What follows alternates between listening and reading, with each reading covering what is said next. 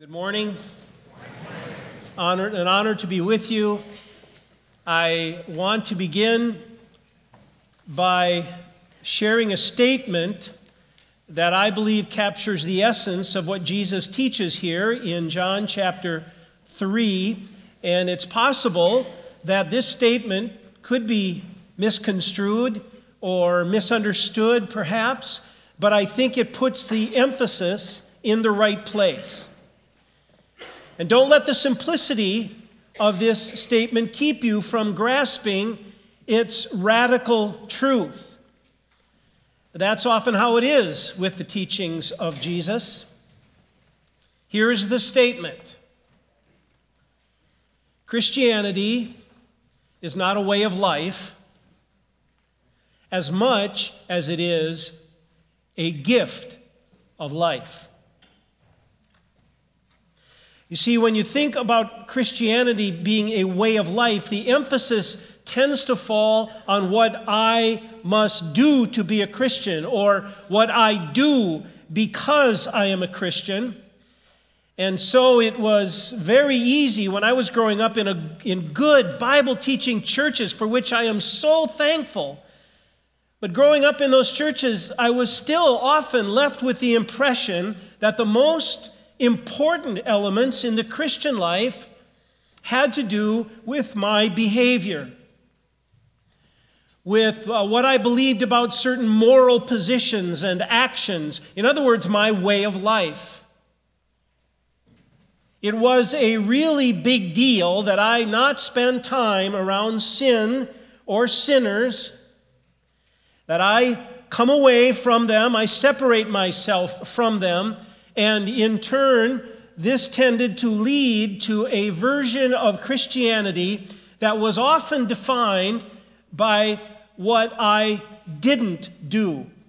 It was largely a negative ethic. Being a Christian could often mean that I just never drank any alcohol, didn't smoke cigarettes, I didn't get to go to dances, I didn't go to movies or use vulgar language, or listen to the Beatles. To be identified before a lost world as a Christian involved how short a boy's hair should be and how long a girl's skirt should be. We were always against these things and willing to suffer even if pagans thought we were just a little weird for living this way. Of course, I'm not saying that none of these issues matter, but I am saying that the emphasis is in the wrong place. And that can be very dangerous when it comes to understanding a life that is right with God. It is possible to have all the right biblical knowledge and still get your relationship with God all wrong. Nicodemus may have put most of us to shame with the depth of his biblical knowledge and the passion with which he lived a righteous life, but he got it all wrong because his emphasis was always on an external way of life instead of the gift of life that only God can give. So think about it. All of my morality, all of my costly, even if well-intentioned self-righteousness can never produce life. And life is what I need. Because, as the scriptures teach, I am by nature spiritually dead. And you can dress up that corpse with the most beautiful clothes, and you can style the hair, and you can spread on that makeup and put lipstick on it, but that will never make it alive. And life is what is needed to enter God's kingdom. Life, to be part of God's family. And so let's work our way through the text and see if we can hear what Jesus wants us to hear this morning. We begin in verse 1 with Nicodemus's credentials. Now there was a man of the Pharisees named Nicodemus, a ruler of the Jews. Nicodemus is not mentioned in any of the other three Gospels, but we're told here that he was a member of the Pharisees, that he had a position of prominence as a ruler of the Jews, and later on in verse 10, Jesus even refers to him as the teacher of Israel. He's what we might call today an influencer. The Pharisees were not all bad people. We sometimes give them a really bad rap, but they weren't all bad. And here's Nicodemus, as a Pharisee, at least being open to engaging with Jesus. Verse 2 goes on to tell us of Nicodemus's consideration. He was a considerate person, and you can see that in verse 2.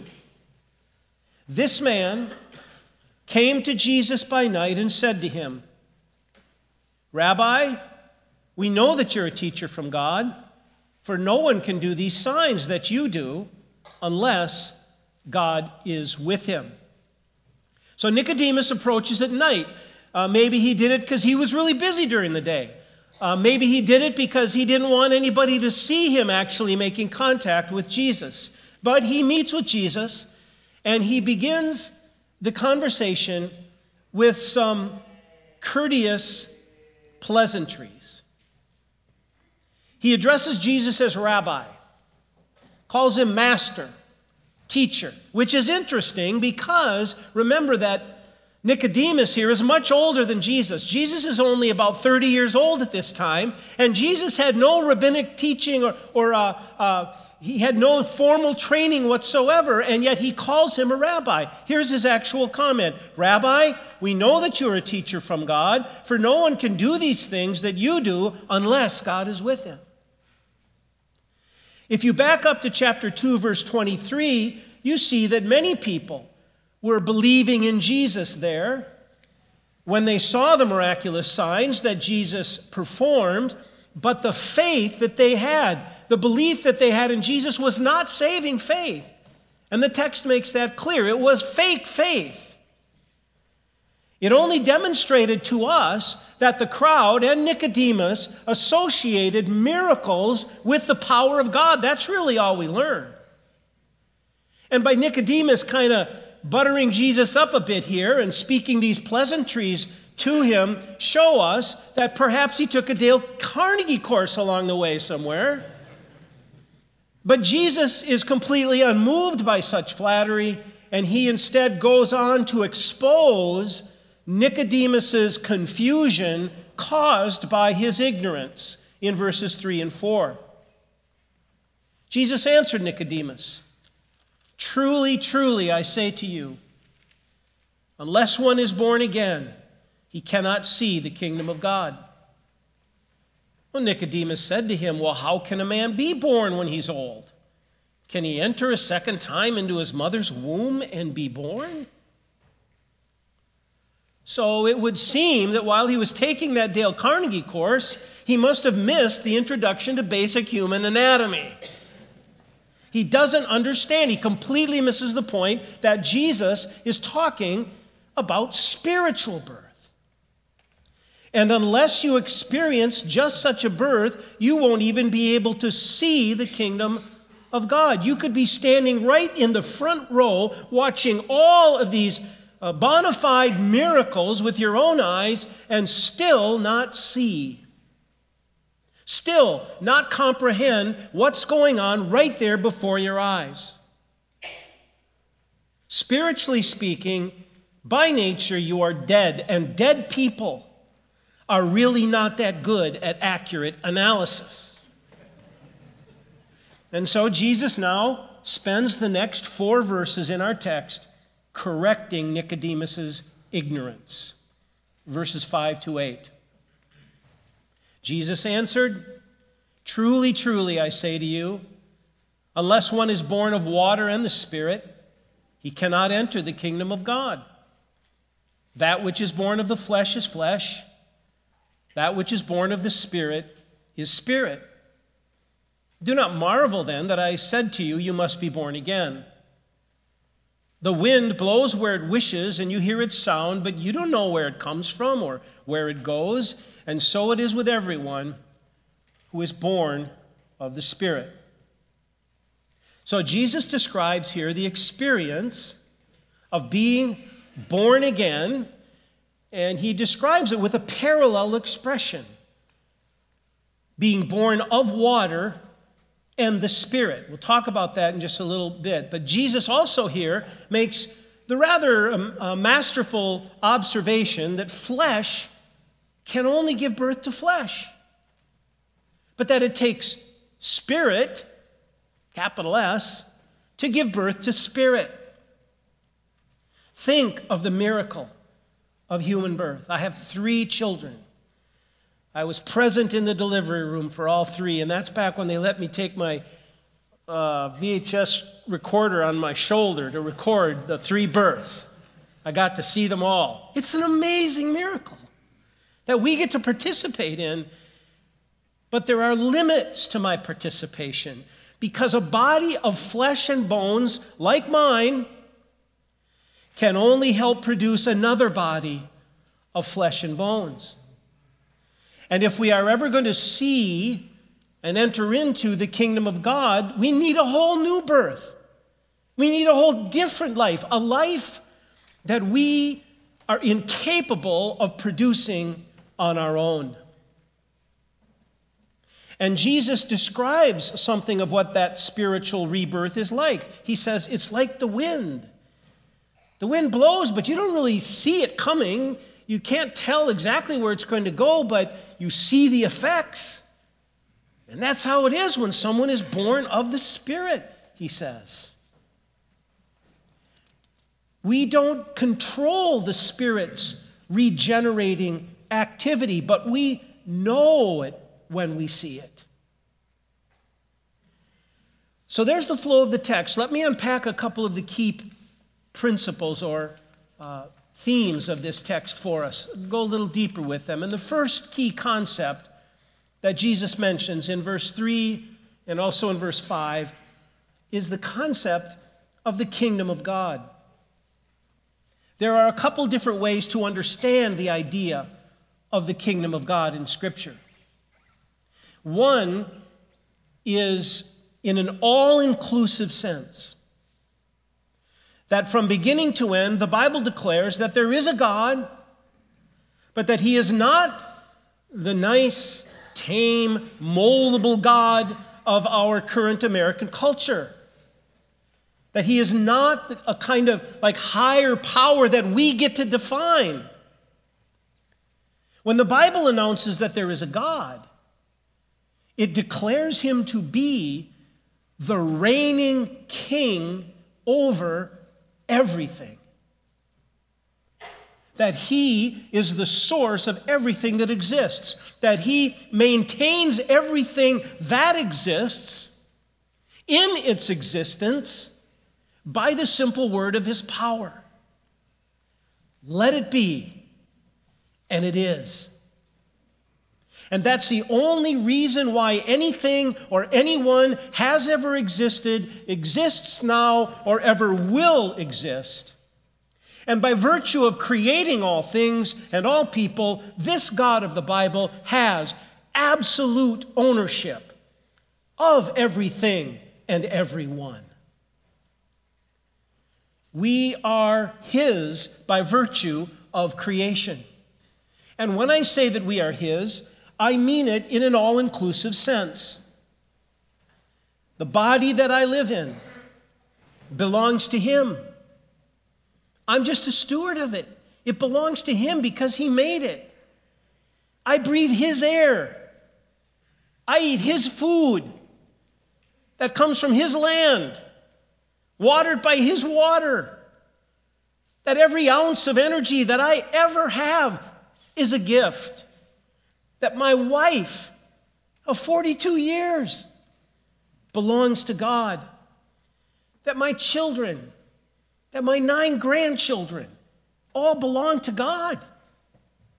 They only exist by His decree and at His pleasure. Every tree, every bird, every animal, every friend, every enemy, every planet, every element on the chart or buried in the earth, every molecule throughout all the galaxies, all the way to the edge of creation, is part of God's overall kingdom.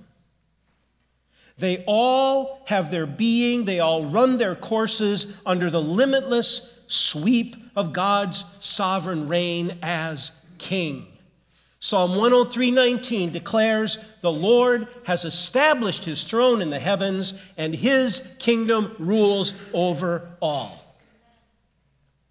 Exodus 15:18 announces, "The Lord will reign forever and ever." And of course, we all know the crescendo of Scripture climaxes in Revelation 19 with the scene from our future.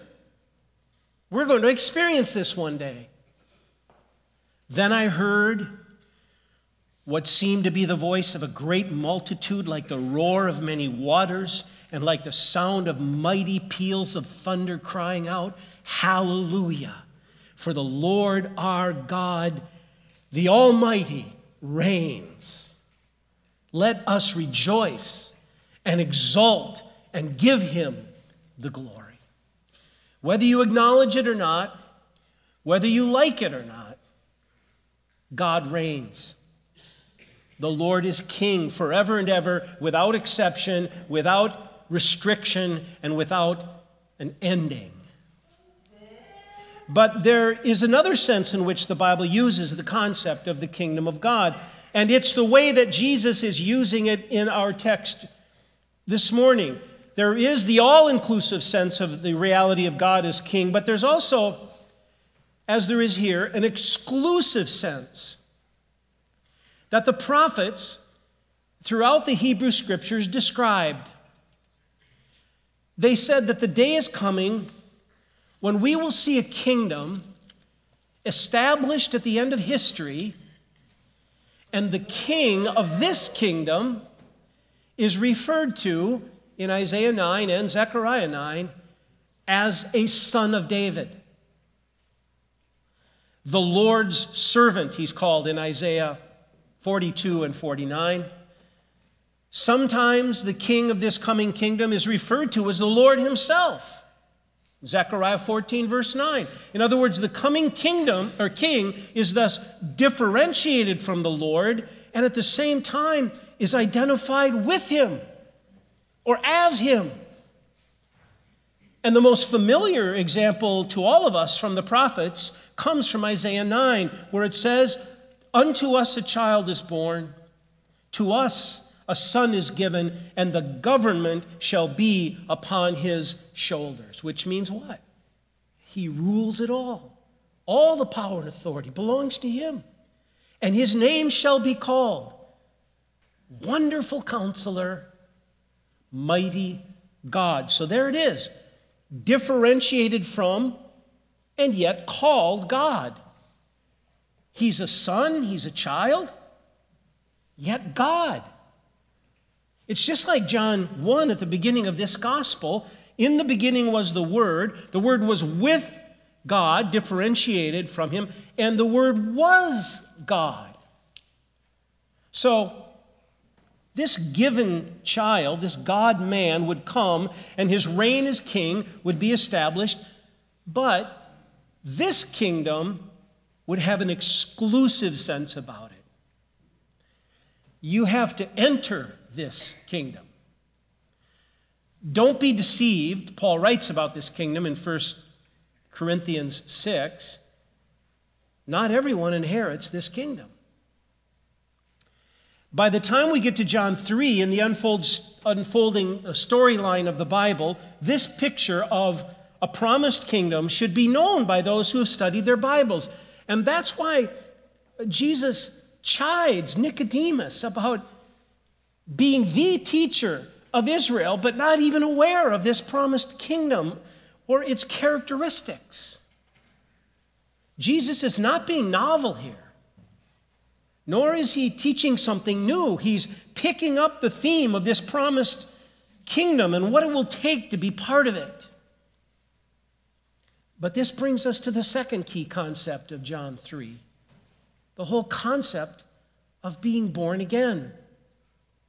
For Jesus said, unless you are born again, you cannot see the kingdom of God. Why can't you see the kingdom without this new birth? Because you're spiritually dead in your sins.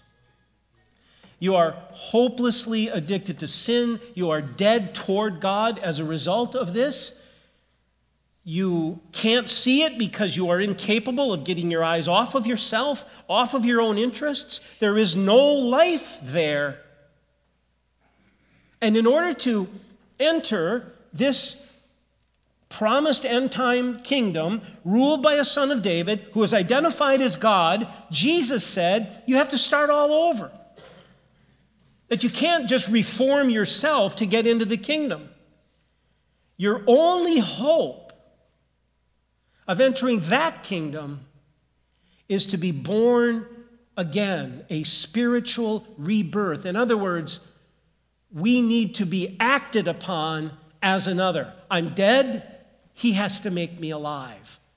The new birth is not something I do, it is something that is done to me. If you look at verse 5, you see that parallel phrase that helps us understand what Jesus is talking about.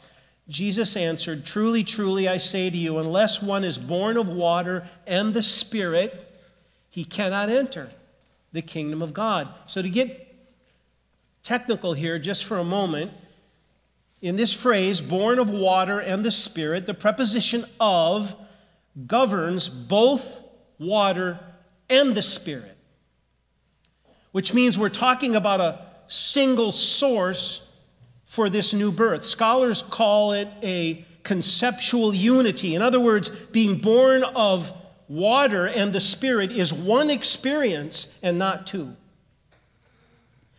Why does Jesus talk about being born again as being born of water and the Spirit?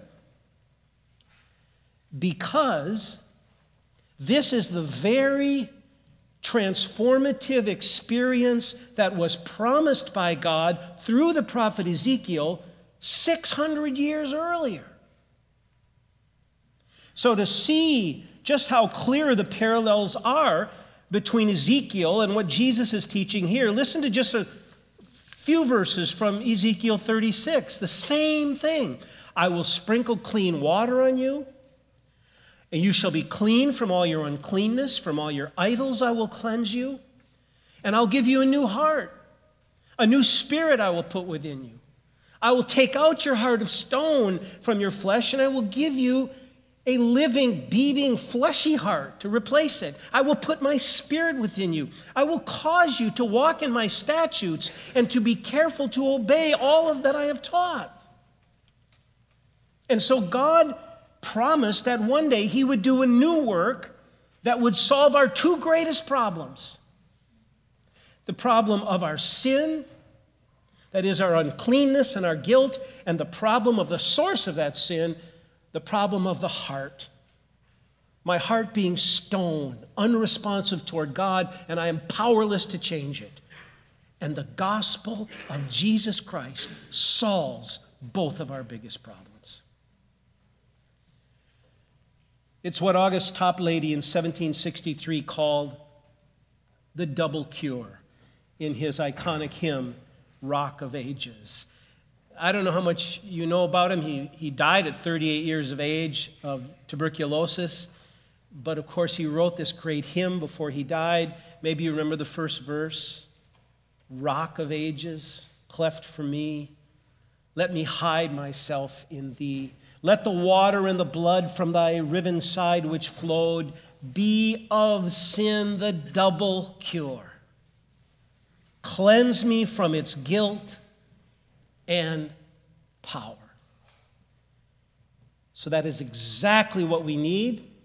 It is exactly what Christ has secured for us. His finished work on the cross was the fulfillment of Ezekiel 36. And when Jesus said that unless someone is born of water and the Spirit, he is referring to the need for forgiveness and the need for new right desires, that no one can enter God's kingdom without these, and that this is precisely why Jesus insisted that a person must be born again. Which now, to get very personal about it, how do I know if I've been born again? Well, think of what Jesus taught here. It's not perfection that is evidence that you've been born again. What lets you know you've been born again is that there is evidence of the life of God in you. The new life of God, the same power that raised Jesus from the dead, is at work in you, and there's evidence of that. Do you love Jesus perfectly? No. Do you even love him as much as you want to love him? No. Do you love him at all? And if you say yes, it means that God has acted upon you. Because you don't love him. The flesh is at enmity with God, an enemy of God. It cannot submit to the law of God. And 1 John 4:7 says, anyone who loves has been born of God. If you love God, if you love your neighbor, imperfectly to be sure, but if there's love for God and you're committed to loving your neighbor as yourself, evidence of the life of God. You say, yeah, but I struggle so much. In my Christian life, I fall so far short of even my own standards. Struggling in your life to obey Jesus is not a sign that you're not born again. In fact, the struggle itself is evidence of the new birth. Your faith, even a mustard seed of faith, is evidence that you have been born again. These things do not come from your flesh. It means that God has graciously acted upon you, dead as you were in your trespasses and sins. While you were still a sinner, Christ died for you, and he raised you to new life. How should we respond to such truth as this? Well, it means we should pray. Why? Because the only hope for spiritual renewal and spiritual awakening in my life, in my marriage, my family, our nation, or the world will not come from our efforts. Our only hope for true spiritual awakening, it has to come from God. And therefore, we pray, we plead with him, change my heart, O God. Change me, change our marriage, our neighborhood, our nation, and the world. It means that we must keep the Word of God central in everything that we do, because God works through means to bring about the new birth. 1 Peter 1:23, since you have been born again, not of perishable seed, but of imperishable, through the living and abiding Word of God. So if we want people to experience this new birth that Jesus has been talking about, that now opens the gates of heaven, of the kingdom of God for them, then we must be faithfully proclaiming the word. Because we come to faith through the word about Christ. So we have a responsibility then to be sharing the good news of Christ, but this truth also takes the pressure off when it comes to evangelism. Because we are ambassadors for Christ, we are to be faithfully sharing the good news about what God has done through Jesus, but the pressure's off because I can't change their heart, God can. And he chooses to do it through the gospel. So that as I share the gospel with my words and with my actions, that's the means that he tends to use. But it's up to God to raise them to new life. It's up to God to blow his Spirit upon them to raise them to new birth. Christianity is not a way of life as much as it is a gift of life, God's very life in us. Let's pray.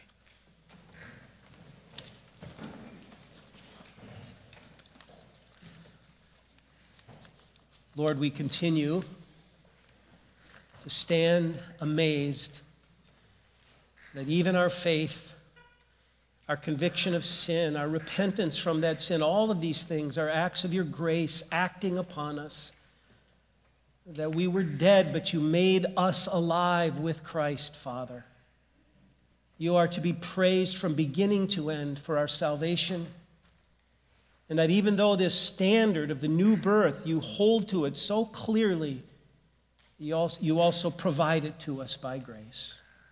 And so we thank you. Let your word do its work now for the glory of Jesus Christ and the advancement of his kingdom. Amen.